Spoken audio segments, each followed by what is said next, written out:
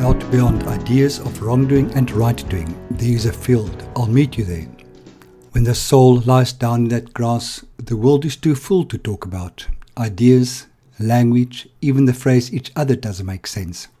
Hi everyone. For the next 5 weeks, Meet Me in the Field is running a special journey edition. With Jaco's prodding, I've gone back to some of our previous guests and asked them about their journey through the COVID-19 period. I've divided the guests into 5 groups. They are the religious people, the artists, the scientists, the spiritual group, and then the healers. I thought it may be interesting to see how various groupings of people experience this COVID-19 drama. Today we are hearing from 4 people who identify as religious. They are Gigi, Frank, Raymond, and Brad. I shall give more info on each one before you hear their actual views. This podcast is supported by The First Layer, the 12-step workbook on working through the 12 steps in any addiction in 21 sessions. There's also a 24-day step coaching and counseling program available based on The First Layer. For more information in this regard, go to www.freddy.org.za and click through from the notices at the right of the homepage. Please also look out for information on my new book, Life for Non, a 12-step guide to life for non-addicts. You can find it by following the link from the right of my homepage. It costs 300 Rand without postage. Order from me in my shop at www.freddyshop.co.za. This is a religious tale. Sit back, relax, and enjoy. Our first guest is Gigi Lange, our Professor Emeritus from episode 118 of 13th February 2020. Gigi is from Florida in the USA. She's a fellow author of a book called 50 Ways to Worry Less Now. I actually finished reading that book this morning. It's quite awesome. The softcover version of a book can be purchased on Amazon. Just go to Amazon Books and enter 50 Ways to Worry Less Now and the book will pop up. Learn more about her on her website, which is www.gigilange.com. If you want a free audio copy of a book, please email her at gigilangeworrylessnow@gmail.com. Gigi, how are you doing? You are early morning. What time is it there? Oh, it's not too early morning. It's a little afternoon. Yeah. Oh, wow. Okay. Because I'm in the Eastern Standard Time. Okay. Daylight savings yes. in Florida. Yeah. Awesome. Beautiful. Well, it's awesome to have you on Meet Me in the Field again. And today we're going to talk about something specific. My husband actually gave me the idea, and most of my podcast ideas come from him.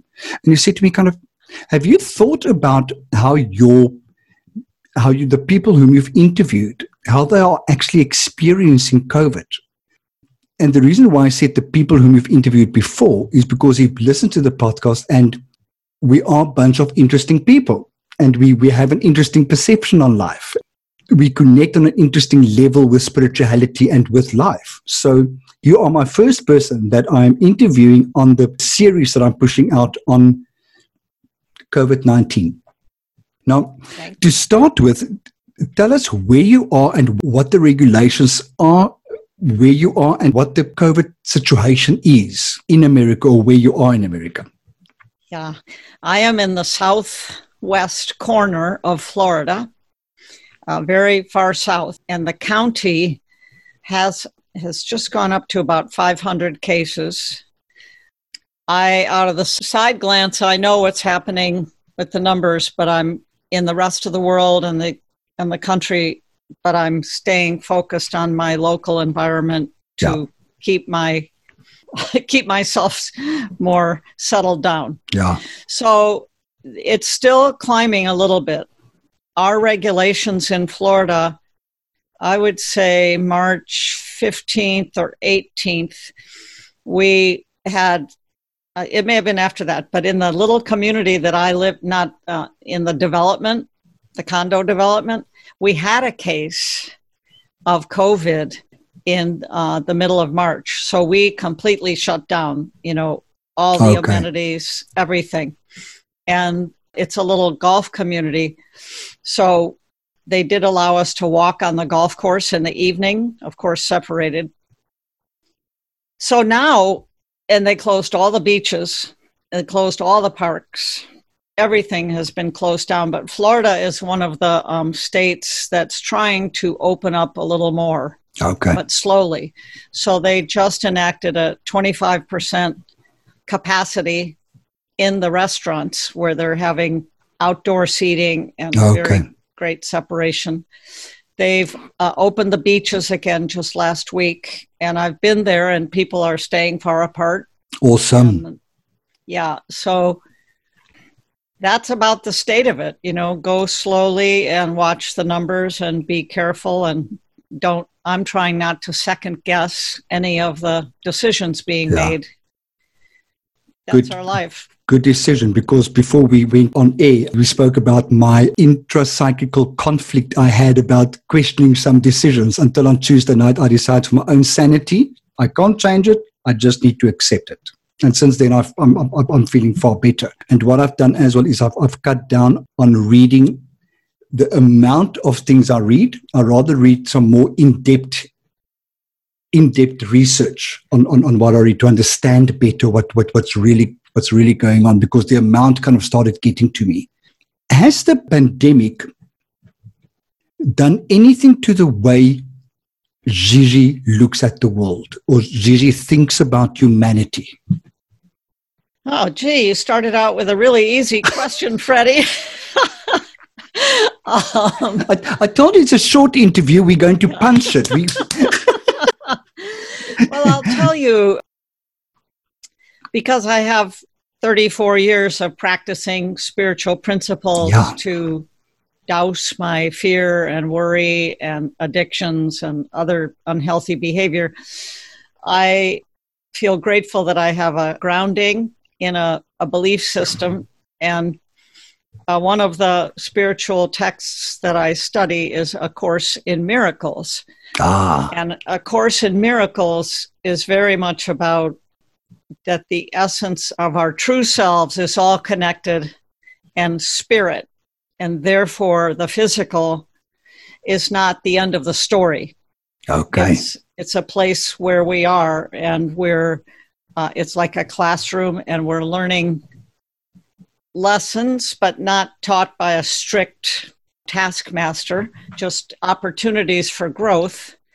And it's really just a chance to either grab the hand of love and connection and loving connection, or it's an opportunity to be scared shitless, which much of these facts, and especially the headlines, when you don't read down deeply, absolutely, are scary.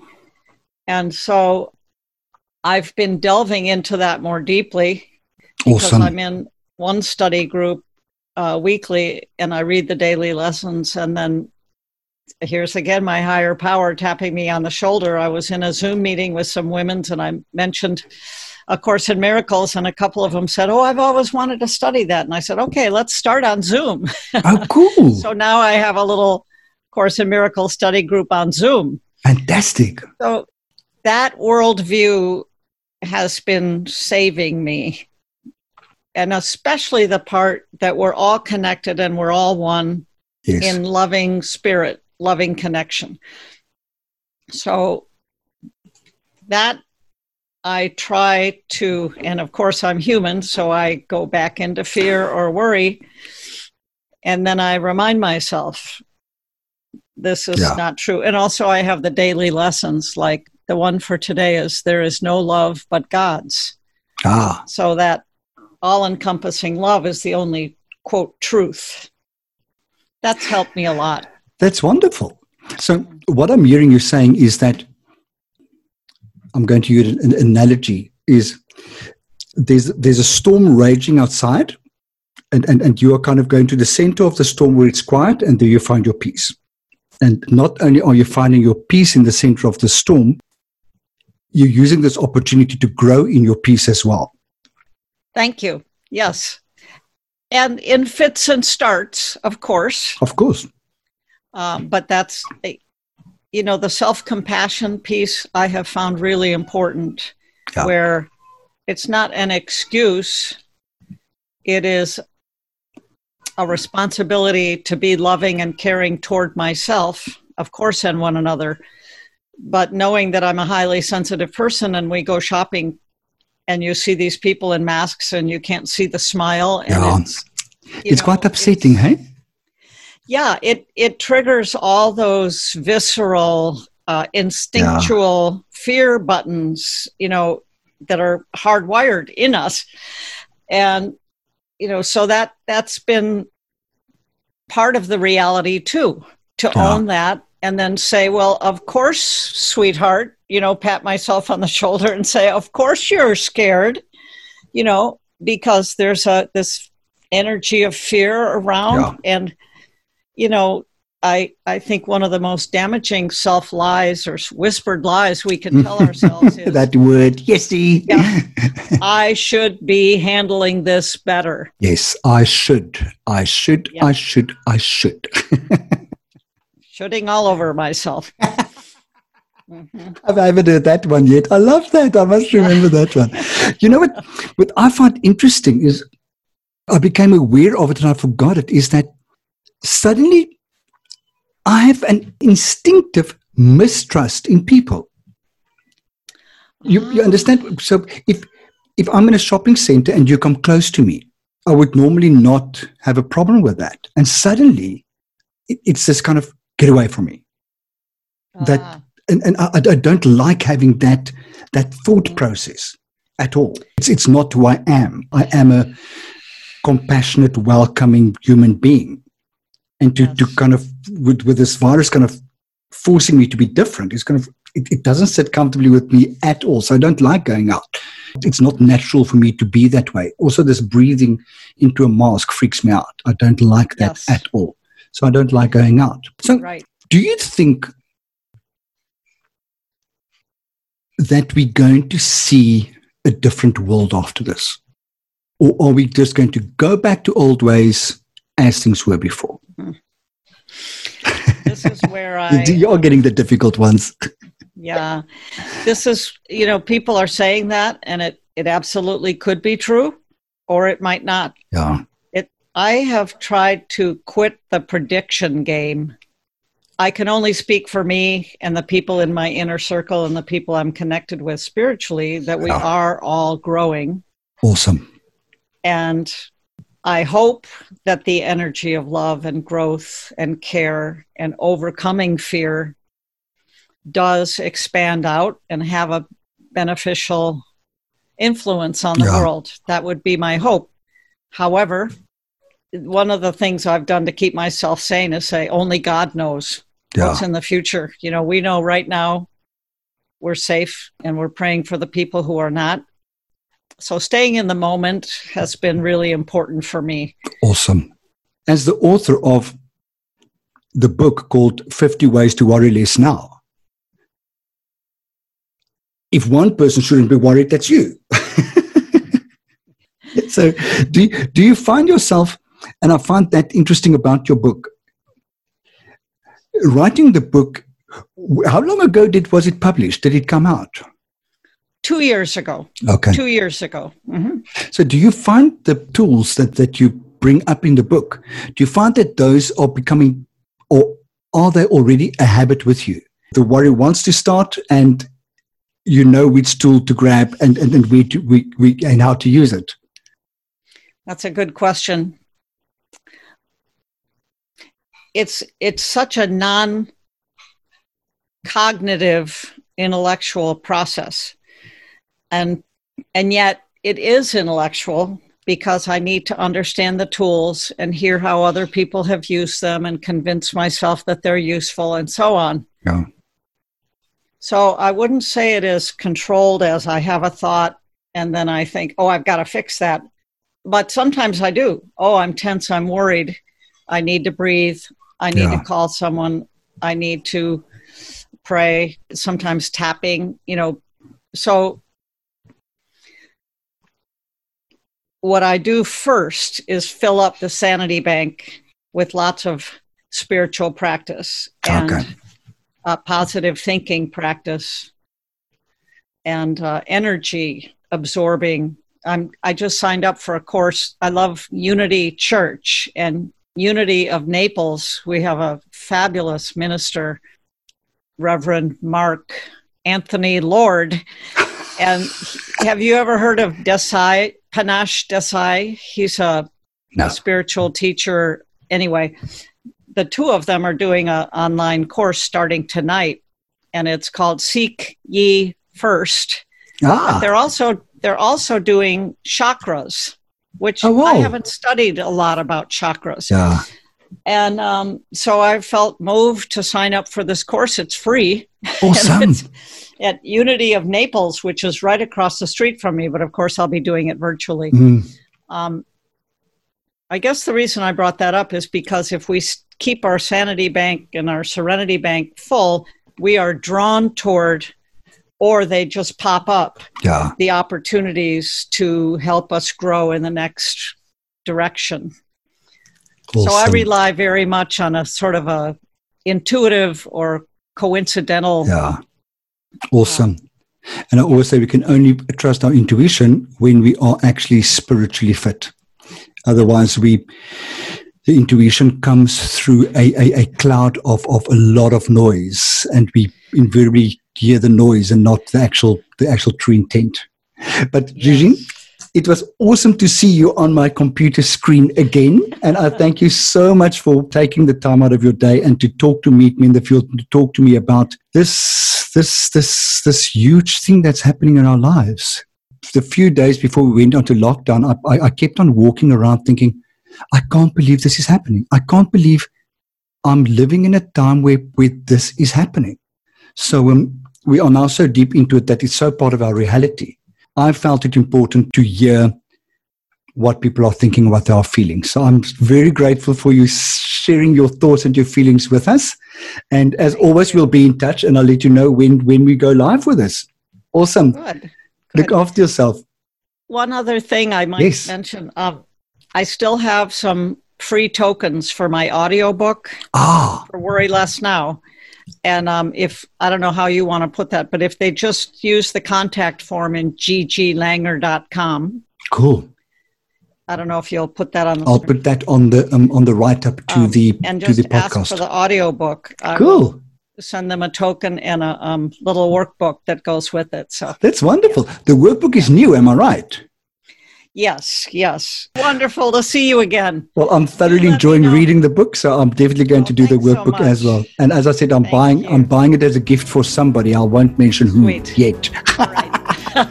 Gigi, thank you so much. Enjoy it. Have a beautiful day. Enjoy your course tonight. Love you. See you. Love you a lot. Bye.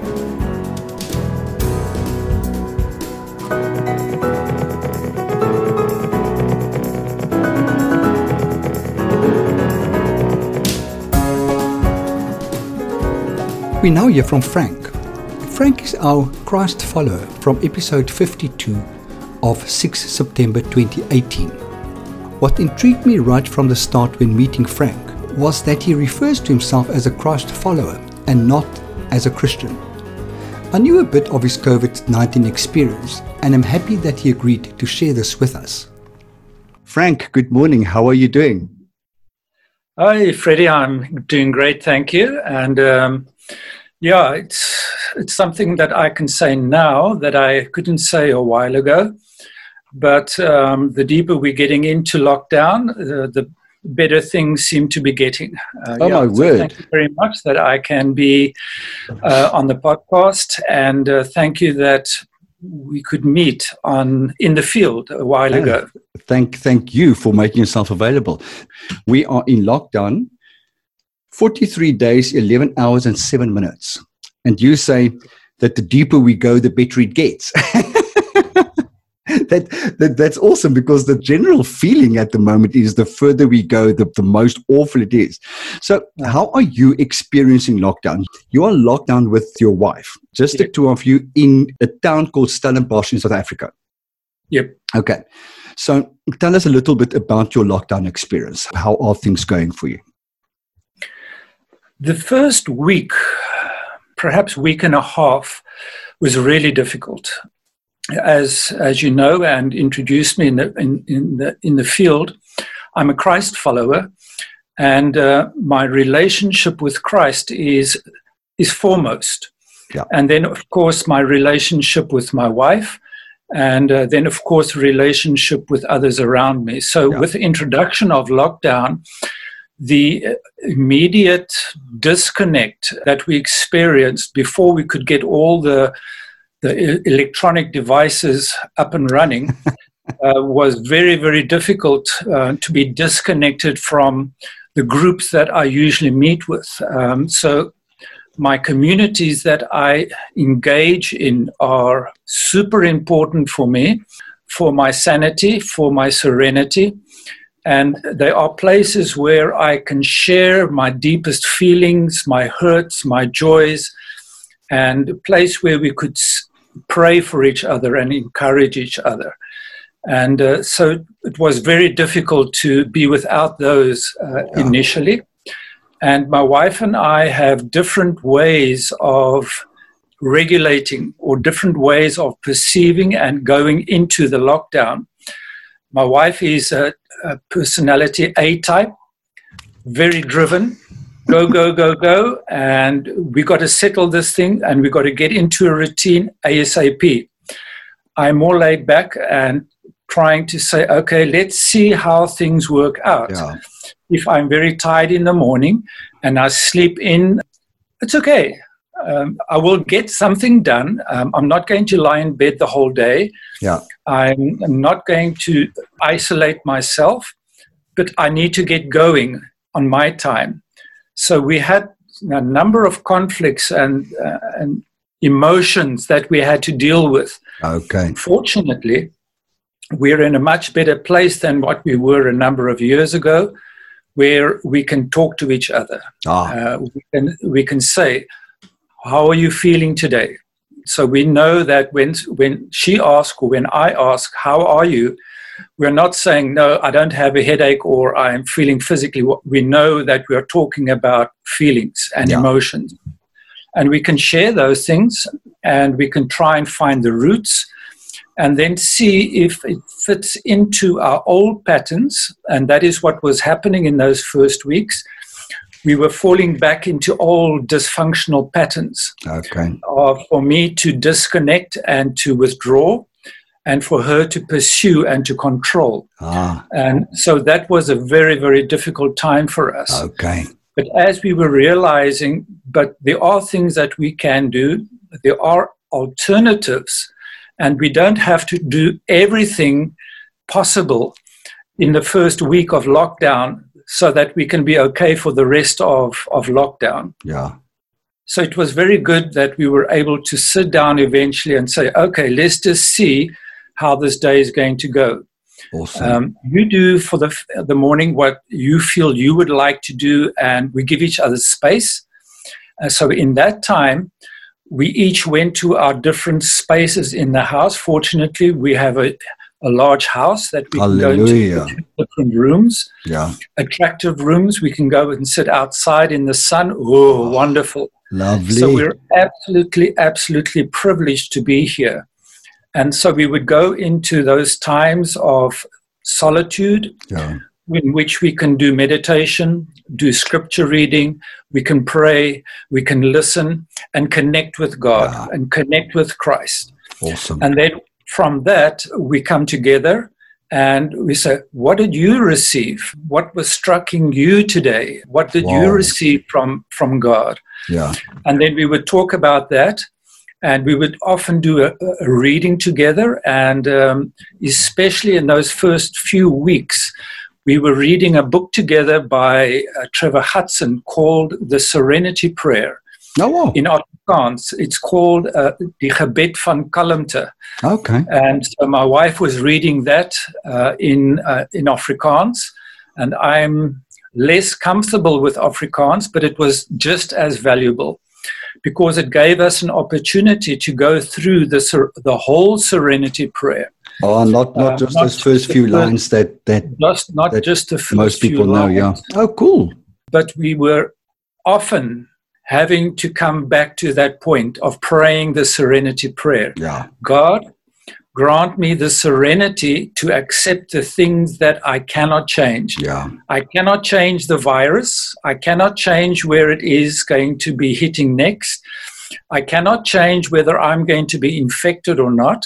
I can be as comfortable as what I'm, and as cautious as what I can be, and that is what I can change. Give me the courage to change what I can and the wisdom to know the difference. And then we realize that the changes we can make are the changes we can make in ourselves, our attitude. So when my attitude started changing, then things around me also started changing. Awesome. And as my attitude changed and my connection with Christ changed and increased and deepened, I was also able to deepen my connection and intimacy with my wife. Fantastic. And then as well, as we started communicating, connecting with other people over media, the connections also started coming back. And that is why I say it has started to go better, because I'm getting more and more to the place of acceptance. Yeah. This is where we are. This is the reality that we are sitting in. Yeah. And God, change in me what needs to be changed. Yeah. And in the readings of the support group that I attend, one of the things we ask is that God would remove our character defects. Yeah. And this is the ideal opportunity for God to remove my character defects. So I'm becoming more aware of my character defects. And the support group that I attend is for sexual addiction. But the character defects are much deeper than the sexual addiction, because my acting out middle circle behavior has stopped years ago. But all the character defects that are deeper down and rooted, they still need to be rooted and dealt with. And this lockdown opportunity is an opportunity. And for me, it's not a curse and it's not a burden. It's an opportunity to increase in intimacy with my wife and to increase my intimacy with Christ, with myself. And then also that will flow over to others. And I'm finding that as that is increasing, I'm able to love better. Oh, wow. Love myself, love God, love my wife, and love others. Awesome. And so this is what lockdown in broad has given to me. Yeah. So it sounds as if you are really using this perceived really negative, as you took that coin of the negative turning towards the light and you flipped it over and said, let's see what I can do this. And it sounds as if you've gone on a spiritual journey of your own within this microcosmic chaos that each of us can be in. And that is absolutely wonderful. Tell me, how's your sleep?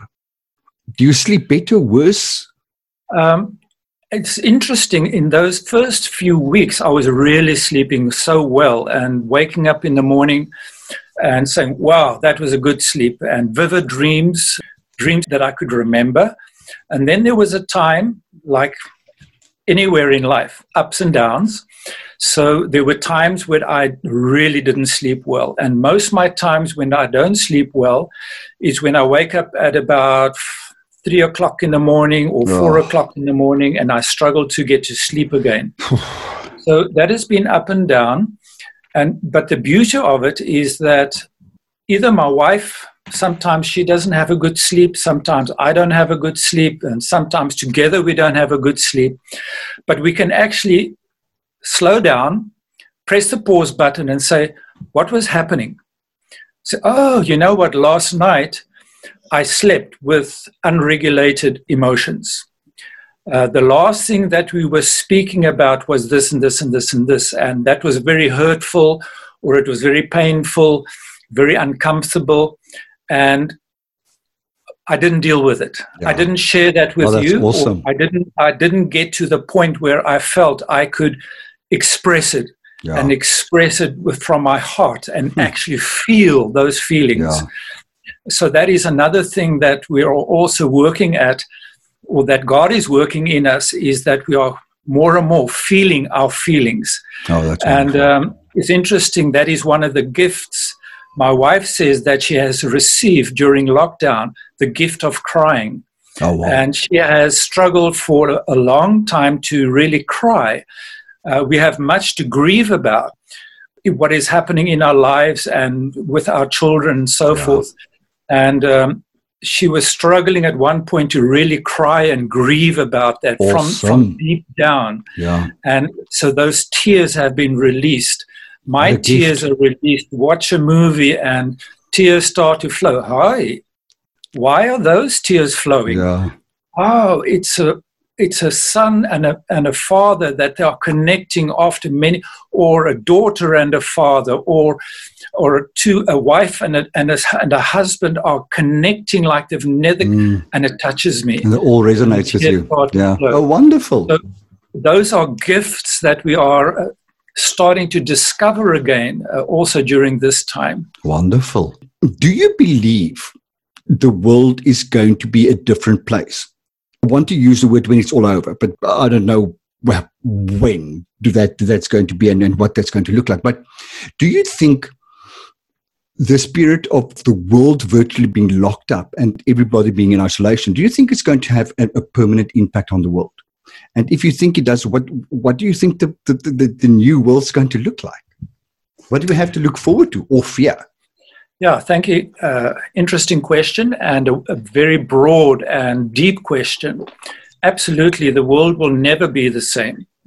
Many of the folk that I've talked to, my friends and colleagues and so forth, have all expressed the comfort or the joy of connecting with family, of slowing down, of seeing what is happening around them, being in the here and now. And I think for too long, we've missed the here and now. We've been living in the future, or we've been living in the past, and we've missed the near here and now. So one of the slogans in the recovery groups and support groups is one day at a time. Yep. And I can live with love and grace today, even though I cannot live perfectly. And so I think this whole scenario, pandemic, is starting to shift people's focus to the here and now and to matters that are important. So I think inwardly and spiritually, people are starting to realize what are the things that are important in life. And for me, first and foremost, is relationships. So we are going to be focusing in the future, I believe, more on relationships and the value of relationships. Relationships with those closest to us, our spouses, our children, our pets, the nature around us. It's incredible. This morning I went for a walk, and I went for a walk at a park, and I was astounded to see how many cars were parked there. Before lockdown, there was nothing like that. Oh, wow. So people are starting to realize everything that had been taken for granted for so many years. And they're going to start embracing those things more now than before. Awesome. And with regards to business, I think these relationships are going to start flowing over to our businesses as well. Yes. We are going to see that offering a service with good relationship is going to be much more important than the product that we offer. And the products that we offer must be accompanied with good relationships. And much of our industry is going to be online, and we're going to be seeing less and less crowds. I don't know if that's going to be that way, less and less crowds in malls. Yeah. So the business is going to be different. Very challenging. And for somebody like me, I am 63 going on to 64. And technology has never been my absolute strong point. And actually, I'm raising my hand. Just like sitting in front of the computer. One of my regulations that I have is handwork. So at the end of the day, I try to get into the garage and I say, I'm making this musical instrument and I am going to do this and this and that. My hands are busy. Okay. They are touching because I have a very high or a good threshold of touch for regulation. Okay. And so handwork is my therapy. And that is why I love baking bread. I love baking rusks. And also I start needing to do counseling online now as well. Yeah. So that is the direction that things are going to be moving in the future, more and more online. But I think nothing can complement or can take the place of face-to-face and eventually a touch on the shoulder of somebody that you are close to, even if that is in counseling or in relationships. So I'm looking forward to the time where we can, as human beings and with our animals and with nature, can connect, but more deeply in deeper relationships in the future. And I foresee and I hope that that is the path that the world will take in the future. Awesome. Wonderful. So what I'm hearing is things are going to become less impersonal, which is going to force the personal to a far deeper level, to a far more real and meaningful level. That's lovely. Yes. I like that. Awesome. Frank, I want to thank you very, very much. This was wonderful. As I said, it's going to be just a short one today. And I'm really grateful that you've given up some of your Saturday morning to have a chat with me and with us. And enjoy the rest of your day. And please give regards to your beautiful wife. Thank you very much. And God bless you. And God bless all the listeners. Thank you very much. Listen to the podcast. Awesome. Bye. Thank you. Look after yourself. Bye. Thank you. Bye.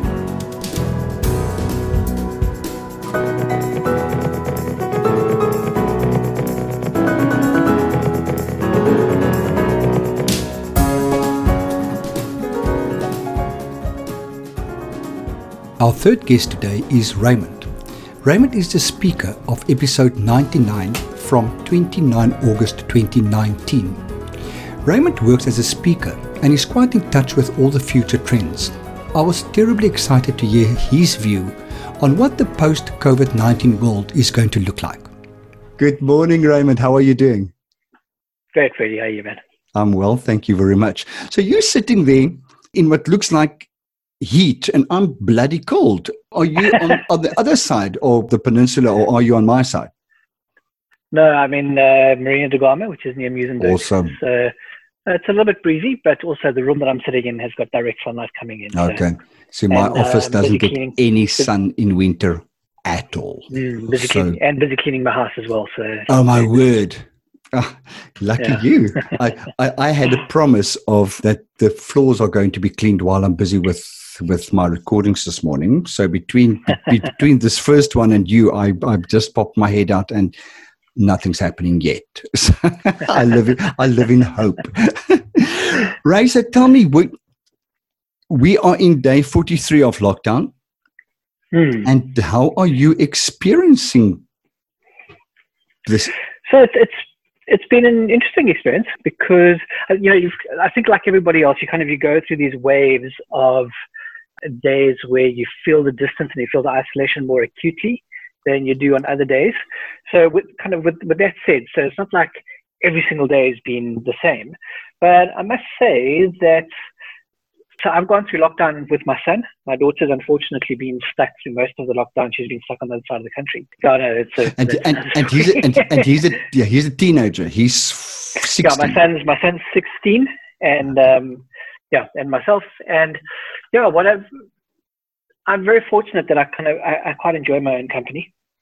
So it's while I've certainly had days where I've missed other people, it's not like every single day has felt completely horrible because I've just kind of been jonesing for other extra human contact.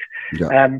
I've also been very fortunate that I've kind of always worked from home, so I've always worked virtually and been able to kind of use those tools and maintain human connection and human contact using digital tools. So through lockdown, I've had several spaces where myself and like a group of good mates get together. We all have dinner together. Oh, cool. Or we'll have sundowners together all over. There'll be like an hour or 2 hours.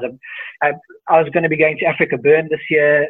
Obviously, Africa Burn was cancelled as an event, but there were a number of live. It would have been this weekend. Africa Burn, it was last weekend, actually. Yeah. Okay. So, but there were a number of live Africa Burn events, and oh, wow. a number of the theme camps have actually hosted the same DJs and people that they would have had. So they've hosted live parties. And I mean, I've had friends from the UK that I've connected with and said, hey, come join us in the party. And, we've had a glass of wine, had our cameras on, and we've been dancing together. Oh, my word. So we've maintained a bit of, virtual social contact and socialization without it necessarily ever being the same quality as kind of a great face-to-face sitting down in the lounge with a group of mates. Yeah. But have been fortunate to be able to kind of maintain a bit of that balance. Awesome. It sounds like such a nice word, balance. So you've managed to find a way to make this whole thing, to create a form of balance in your life and not sit in despair and not in negativity or... And I think that's exactly the thing. Balance is never static.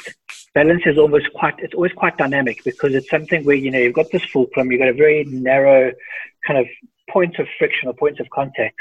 And, one day your scale is up, another day your scale is a little bit down. Yeah. But that swing, you never get to a point where you tip into complete, I don't know if this is a word, but disequilibrium.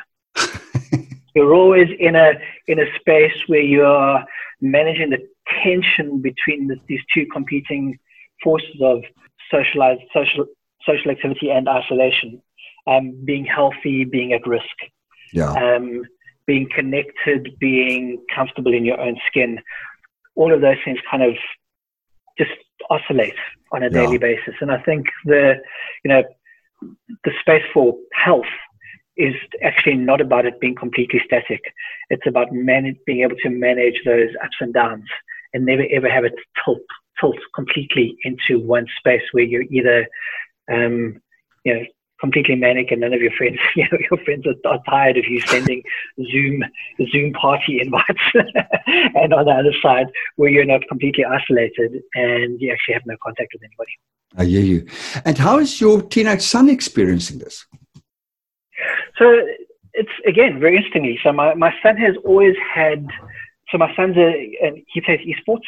So Counter-Strike Go, which is one of the big esports games. So on a normal day, my son he'll be at school, he'll be with his social circle with his mates. He's got two really good friends that he sees and he spends time with. But on a normal day, he'll actually be spending several hours online actually playing games, and that's his peer group. Okay. And so that peer group has been absolutely the same, And so what my son's had to pick up was actually the schooling side of things. And fortunately, the school that he's at has offered quite a lot of online support. So, I mean, he's actually in school from 8 to 3 every day. Okay. Online behind his computer. And what he's had to adjust to is the workload, because obviously there's been a slightly different workload in that space. But other than that, from a social perspective, he's been okay. And I set up a space in the garage for him and his two friends to say, look, if you guys really, really need to have some human contact, it's fine. You guys can meet there. Then they can't come into the house, but they meet there. You guys maintain your 2-meter distance. Don't share cigarettes. So we had, just a pretty honest, open conversation. Oh, cool. And created a space for him just for those kind of really close mates to be able to connect. And he's probably 3 or 4 times through lockdown, he's actually just sat down and actually just had a bit of human connection with those individuals. Yeah. Oh, awesome. You sound like an awesome father. Thanks. Listen, and in terms of spirituality, has this kind of whole darkness that's surrounding the world had an impact on you and your spirituality? No. And I'll say primarily no, because for a long time my my kind of personal spiritual relationship and personal spiritual space has begun to be less dependent, has begun to be a lot more independent from what's happening kind of in the collective community. So like a lot of my good mates, we met at church, but we've maintained our friendship, even though many of us have actually become, the church we met at, actually there's only one couple that still goes there. The rest of us have kind of all gone to different spaces. So that's the first thing. So the first bit is no, because my spirituality has become far more personal and independent rather than communal and reflective of the need to meet communally and rely on that kind of that hype and that buzz that comes from the service. The other thing is that over the last 12 months, probably, I've begun to also just reinvestigate, maybe that's a better word, some of the basic foundational assumptions that I've carried into my faith, my spirituality. And what lockdown has created is lockdown has created a space for me to actually engage with some of those things and to challenge some of those assumptions and to question them. So it's been a positive place for me, actually, Freddie. Something where I have taken the opportunity to grow, but it's been a very personal growth thing. It hasn't been something that has relied on leadership, community, or anybody outside of myself and God. Fantastic. The one question I'm really interested in is, what is your view on the world afterwards? And I'm using afterwards as in the vaguest term possible, because when is afterwards? What is afterwards?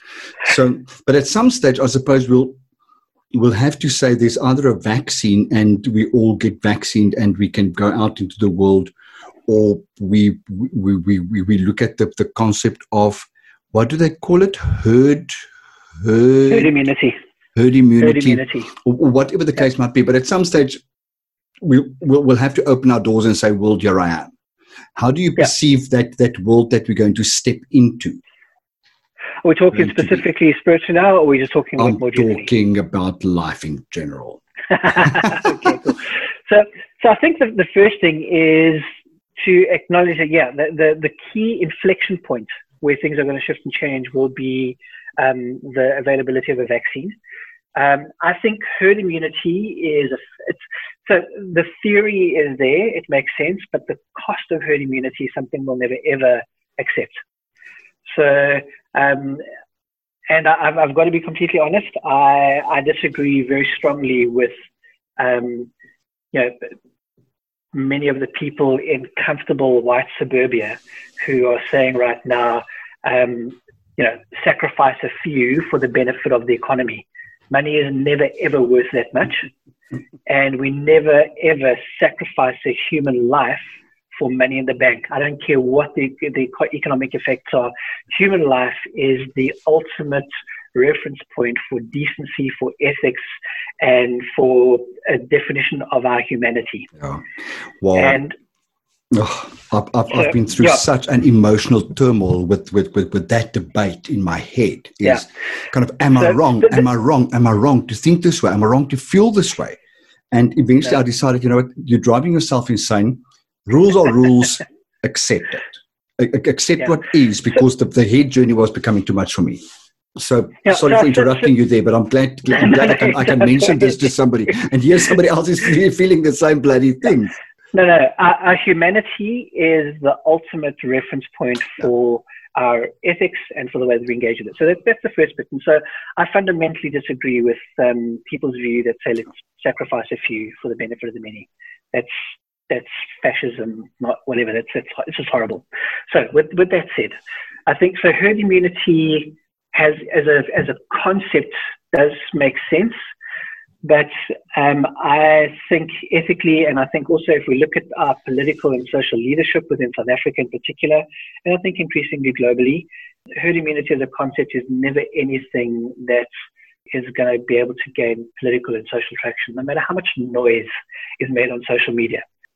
What does it then mean for where we're going? So I think in terms of best practice, South Africa is, according to the World Health Organization, we are one of the leading reference sites for a country that's managing the COVID-19 outbreak well. So the World Health Organization is pointing other countries to South Africa and saying, look at how these guys are doing it. Does it hurt? Absolutely. But being healthy, and, when you go out and you exercise, to make your body healthy, you're actually putting it under strain. You're putting it under stress. You're injecting some discomfort in it to generate health. And so kind of that's the space that we're in. We're exercising, we're flexing, we're making some healthy social muscles. So the 5 levels, again, are, I think, a great benchmark. So we know the criteria for level 5, we know the criteria for level 4, level 3, 2, and 1 will come, and obviously level 0, which will be kind of complete normalness. Yeah. Those things will come as you move into those levels. What that means, though, is that for the foreseeable future, and I would say even once a vaccine has been created, because then it'll be a little bit like antiretrovirals. Remember, antiretrovirals were available for HIV positive or HIV affected individuals for a very, very long time. But how did we actually become one of the countries that was able to distribute antiretrovirals? Is we actually had to go and give a middle finger to the pharmaceutical companies and say, we are not going to pay that premium for your patent. Yeah. This is a social need. This is something that's desperate. If you will not give us the patent drugs at a price that's affordable for our people, we will go and get generics from India and Brazil. Yeah. And it'll be the same thing with the vaccine. What was that? The Zaki Ahmed Treatment Action Campaign lobby group, or were they more in terms of make sure people get it? That was the demand, and how it happened in the background. Yeah, sort out the stuff in the public health sector to make sure that it's distributed effectively. But no, the South African government, and again, I think the Treatment Action Campaign definitely agitated toward that point. Yeah. But the South African government just said, make it available, or else we will not respect it. And the IMF, there were financial things coming through from the IMF and the World Bank where these patent holders put political pressure coming through. Our government stood firm, and I think that will be the same dynamic with the virus. But again, let's acknowledge it. The companies that actually managed to develop a virus will have sunk tens of millions of rands, of dollars, into actually creating it. So there is going to be a cost. It's not going to be a cheap thing. But which then again, let's come back to the economy. That means that to be able to distribute 58 million vaccines is going to be something that is going to have a financial implication, which means that for the foreseeable future, that's going to be part of the debt burden that our country is going to carry. Yeah. So where are we going to be? We're going to be in a space where our national debt is going to be something that our relatively small tax base is going to be servicing for the next 5 to 10 years. That's a given. We are going to have to maintain for the foreseeable future social distancing as a principle. So wherever we get back into a space where there's a sense of communal connecting, getting together, the principle of maintaining a 2-meter social distance, the principle of coming in wearing masks is going to be present for the foreseeable future. That's not going to change. No matter where we go down into the low levels, that's going to be something that's going to be part of the way that we're going to see normal. And I think what we're going to also then see is we're going to see a growing blend between face-to-face life and virtual connecting. I think because we've actually seen that it's possible to maintain and build relationships virtually. Yeah. I think there's going to be a whole lot more stuff that's going to come through, which is going to be delivered via technology, which will complement rather than at the moment the legacy has been seen to be competing with with the normal face-to-face stuff. So we're going to become a much more digitally blended society with a progressive evolution that's now had some pace injected into it as a result of lockdown, toward becoming more and more digitally connected and digitally enabled rather than completely analog. Yeah. Now you were a traveler. You spent a lot of time in foreign hotels preparing for talks, doing talks and those type of things. Do you think these type of things are also going to become far more digital?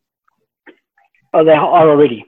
So in my industry as a speaker, one of the things that we have is, I was actually speaking to one of the speakers' agents who, these are the guys who kind of form the link between the corporates doing the bookings and the speakers who are then delivering the content. And the conversation I was had, the person just said, here's what speakers need to know is that from a South African perspective, historically, there have been certain international speakers who just haven't been available because of the cost of getting them from Europe or the States or Asia into South Africa to come and deliver.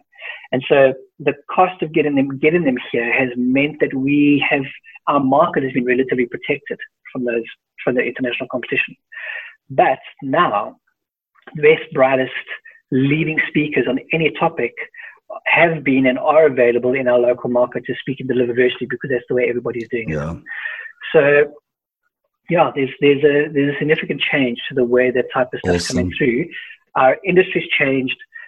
Again, blending, I was talking to a venue owner yesterday and saying to him they need to get facilities in their place to be able to actually deliver blended content. So some face-to-face people, some virtual people, and then seeing the rise of augmented and virtual realities, what they're calling extended reality. The potential that actually on each table they might need to have a pair of augmented reality glasses that they'll be able to stick on, and then the person coming in from New York will actually be physically visible on the stage through those glasses. Oh, wow. Which will then again overcome some of this sense of screen gap. Because even though the person's virtual, they'll be present. And that technology is this close to being done. We've had demos of it at Google and at Microsoft events. So we're on the cusp of the issue that it's not affordable yet. But again, as everything is shifting and changing, that affordability hurdle will be taken care of very shortly. Awesome. That's exciting. That's exciting stuff. It is, yeah. And that will also make, in a way, if I'm hearing correctly, is a lot of speaking engagements are really expensive to attend, for instance. And taking this whole big, flying the speaker in, hosting them in a 5-star hotel for a few days and having this huge expensive venue. So does that bring the cost of events down as well and make it more accessible to other people? No, I don't think it'll bring the cost of events down, because I think what will end up happening is, so at the moment, the way most events will work is the event organizer will spend a lot of money on the venue. They'll spend a lot of money on the catering. And then at the end, with the leftover budget that they got, then they go and try and find speakers. Okay. Which means that often they'll have one central high-quality speaker who headlines the event, and then they'll have a handful of lesser-known and to be frank, less good speakers kind of filling the slots. I think what we'll see now is the first two will still happen, but what will happen now is we'll actually find that we're getting a higher caliber of the secondary speakers coming through, because you've also managed to get a great headliner be delivering virtually. So the headline speaker may then deliver virtually, which means that the face-to-face people in the room who will then come through might also then be slightly higher caliber people. So no, I don't think the cost of events will go down. I just think the quality of the content will improve. Oh, cool. Awesome. Raymond, this was wonderful. Thank you very much. But I'm extremely grateful for your time and for your insight. I was really excited to talk to you, to hear what you think the future is going to hold for us. And you didn't disappoint. I'm very happy to report that. So thank you very much. Thanks, I'll let you know when we go live with this. Look after yourself. Awesome, man. And you guys too. And I hope your floor's clean by the time you're done. It better be bloody. or this lockdown's going to get interesting. See ya. Bye. Bye.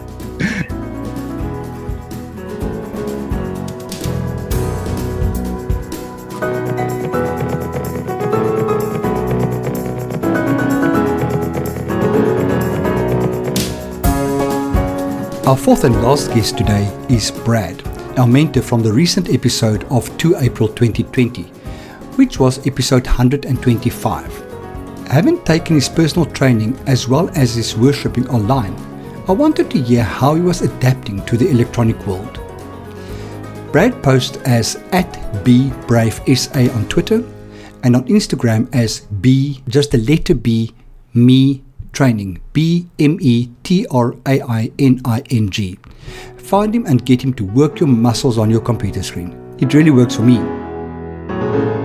I'm really well, thank you very much. I'm a little bit tired because some other arsehole let me do a crap load of exercises this morning, and I'm stiff and sore and tired. I won't mention any names. You don't have to mention names, but I imagine he's a fantastic guy. Yeah, one of those that only a wife can love. So, Brad, we're here to talk a little bit about your lockdown experience. You know, we spoke a few weeks ago on Meet Me in the Field, and this is a kind of Meet Me in the Field special series on COVID and how COVID's affecting the normal guy.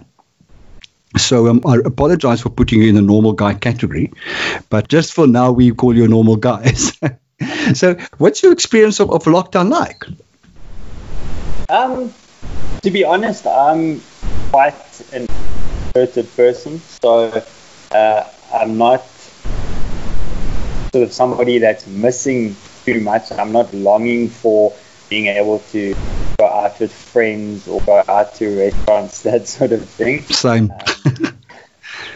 My lifestyle hasn't really changed too much. The thing that it's had the biggest impact on is training business.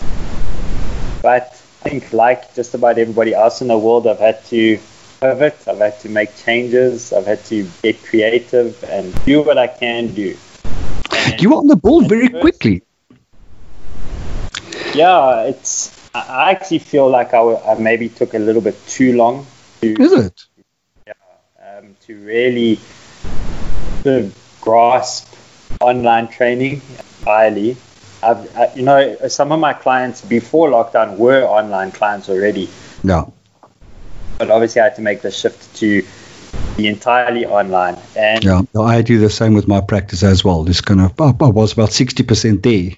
And it was quite a process to switch that last 40% to kind of, okay, this is now how it's going to be. So was that the same experience for you? It's kind of, this is weird, but this is what I must do. Very much so. It was actually my wife who really encouraged me to make that jump and to go, like, I've just finished recently filming over 100 different exercise videos. And it was my wife who encouraged me to do that and awesome. Embrace going completely online. And to be honest, now I'm really enjoying it. I like the online sessions, and so much so that I think going forward, even after lockdown, I'm going to keep my business working this way, doing online training. Amazing. Well, thank you, wife. I'm one of the lucky recipients of the online trainings, so I'm really grateful for that. But what I laughed about when you said it was my wife, I gave a big smile because it's interesting to hear how your wife kind of is on the sideline, kind of prodding and making suggestions. It's the same with my husband, kind of. So, have you thought for your podcast to do X? And I thought, no, I haven't. So, and then I said, this will be fun. So, a lot of the whole bloody podcasting was my husband's idea, and now this series as well. And I'm really enjoying to hear how people are experiencing it. So, you identify as a Christian. I do. How is that? How has COVID-19 influenced your relationship with God, if at all? I think, if I'm honest, initially I was quite frustrated with God when the lockdown happened. My personal training business has been something that I've been working very hard to get off the ground and to build a client base. And so when COVID-19 happened, when we entered lockdown, I sort of threw my hands up and I was quite annoyed with God. And I was saying to him, give me a break, honestly. Yeah. I've tried so hard. You see the effort that I'm putting in. You see the need for new clients and the need for my business to succeed. Why is there now another hurdle that I have to face? Yeah. So initially I was very frustrated. But then also, I started to realize that, one, it was an opportunity for me to make changes and to pivot and to grow. Honestly, the weeks that we've been in lockdown have been the busiest weeks for my online training business that I've ever had. Awesome. And so I'm incredibly grateful for that. But I'm also very aware, like, I was going to open my own gym. I was going to bring the conversation to that. So take me through your thought process around that. So at sort of February, March, I was going to open my own gym, my own physical space where I could have clients. And it didn't work. And you got bloody far with that. You were virtually on the point of opening the doors. Yeah, I was actually just less than a week away from opening. Oh, wow. And I had problems with the landlord, and there were things that just weren't working out. And I got advice from my wife and from my mother-in-law and my father-in-law. My pastor also gave me some very good advice, and they all said, if these are the sort of issues that are coming up now, walk away, because you're going to have serious problems down the line. Yeah. And it was very difficult for me to actually make the decision to walk away. I think primarily because of my ego. I didn't want to look like I had failed. I didn't want to look silly after telling everybody I was opening my own gym. Yeah, and being so excited about it. It's such an emotional investment into something like this as well, not even to take the physical and the financial investment into it. And so I completely get you. Yeah. I was very excited about it, but I made that decision. I walked away, and then lockdown happened, and I actually hadn't even thought about it too much. And then my mother-in-law said to me, "Can you imagine if you had opened the gym and now people were not allowed to train anymore? You would still have your overheads, but no income." Absolutely. And so, as a Christian, I believe that God protected me from that absolute disaster, because it's not something that I would have been able to manage. It's been horrific. Yeah. So, and I strongly believe that our higher powers or God or whatever you want to call it, it doesn't close a door without opening a window or without pointing you where the next opportunity is. And your opportunity obviously came in online training. Yeah. So that's actually a wonderful story to hear. You would really have been into some serious crap. Somebody I know, and I've been trying to get him onto the podcast, was opening his own yoga studio. And he said to me, "Listen, I can't," and that was beginning of March, "I can't chat to you now until for the next 2 weeks because I'm in the process of opening my yoga studio." So he's opened. And I've been trying to get him on the podcast, and I haven't been able to get him. And I think so often about him. This must be so difficult. What is your feeling around the world after COVID-19? The reason why I'm asking this specific question in this podcast is, as Christians, people with the sum of spiritual connection, do you think the world is going to be a different spiritual place, a different place of belief? Sure. That's quite a question. a biggie. I told you I'm going to give it to you for giving it to me earlier. So you said I'm welcome. So yes, absolutely. I think I certainly hope that people are going to be a little bit kinder, a little bit more compassionate, and hopefully in less of a rush. Yeah. So we've been forced to slow down a little bit. I think a lot of us have been forced to reevaluate what's actually important in our lives. Yeah, to answer your question about the atmosphere of worship or how the world is going to change after this, I think understandably so, a lot of people, believers and non-believers, are frustrated and angry and confused at the moment. I think a lot of them are at a point where I was at the beginning of lockdown, where you just sort of throw your hands up and you say, "Really, God, it's too much.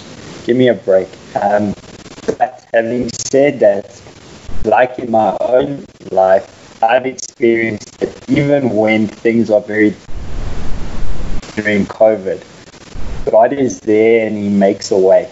My wife, she's a worship leader in our church, and the lyrics and the songs that they sing, they say that God makes a way where there's no way. And as a Christian, that's something that you sort of have to hold on to. So I hope that God is more and more to people through this time. I think obviously that's not always going to be the case. People will struggle. There's a lot of people hurting at the moment.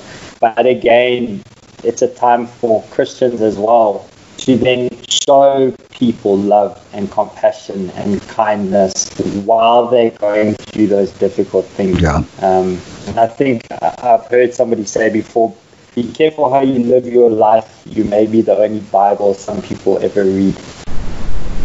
Absolutely.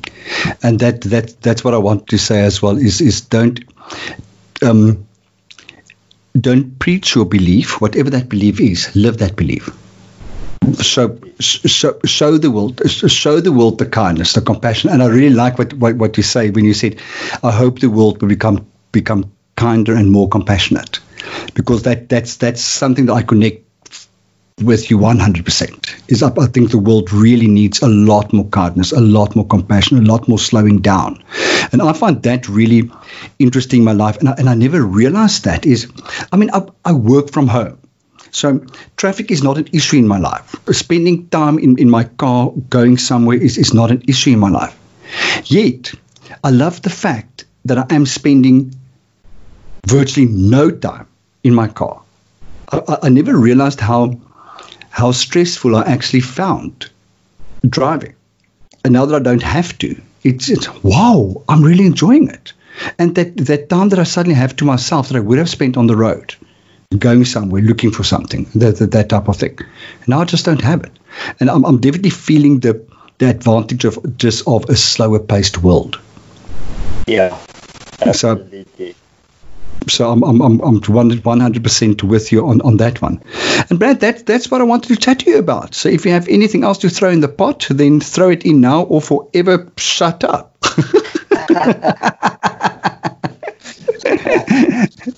I think what you were saying now about sort of not preaching your beliefs is something that I have to choose my words carefully so that I really explain what I'm trying to say.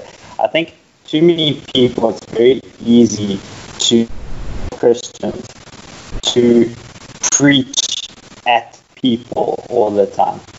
And it's one of the reasons I think that so many leaders want nothing to do with the church or with God because they see them as hypocritical. And so I think the key, especially for Christians, is to just be kind and compassionate and loving. Obviously as a Christian, our job, our calling is to live like Jesus lived. And he was kind and compassionate and loving and patient, and he fed people who were hungry. He didn't sort of stand on a soapbox and belittle anybody. And so I think this is an opportunity now during COVID. One is it's an opportunity to see God work, but two, it's an even bigger opportunity to see God's people work. And lovely. I think that's what I hope comes of this, that people see Jesus in us. That is beautiful. Nicely said. I think you couldn't have chosen your words better. That came out absolutely lovely. Brad, thank you so very much. I really I love this chat. Enjoy the rest of your weekend, and I'll let you know when this episode goes live. Look after yourself. Enjoy your weekend. See ya. You too. Thank you. Bye.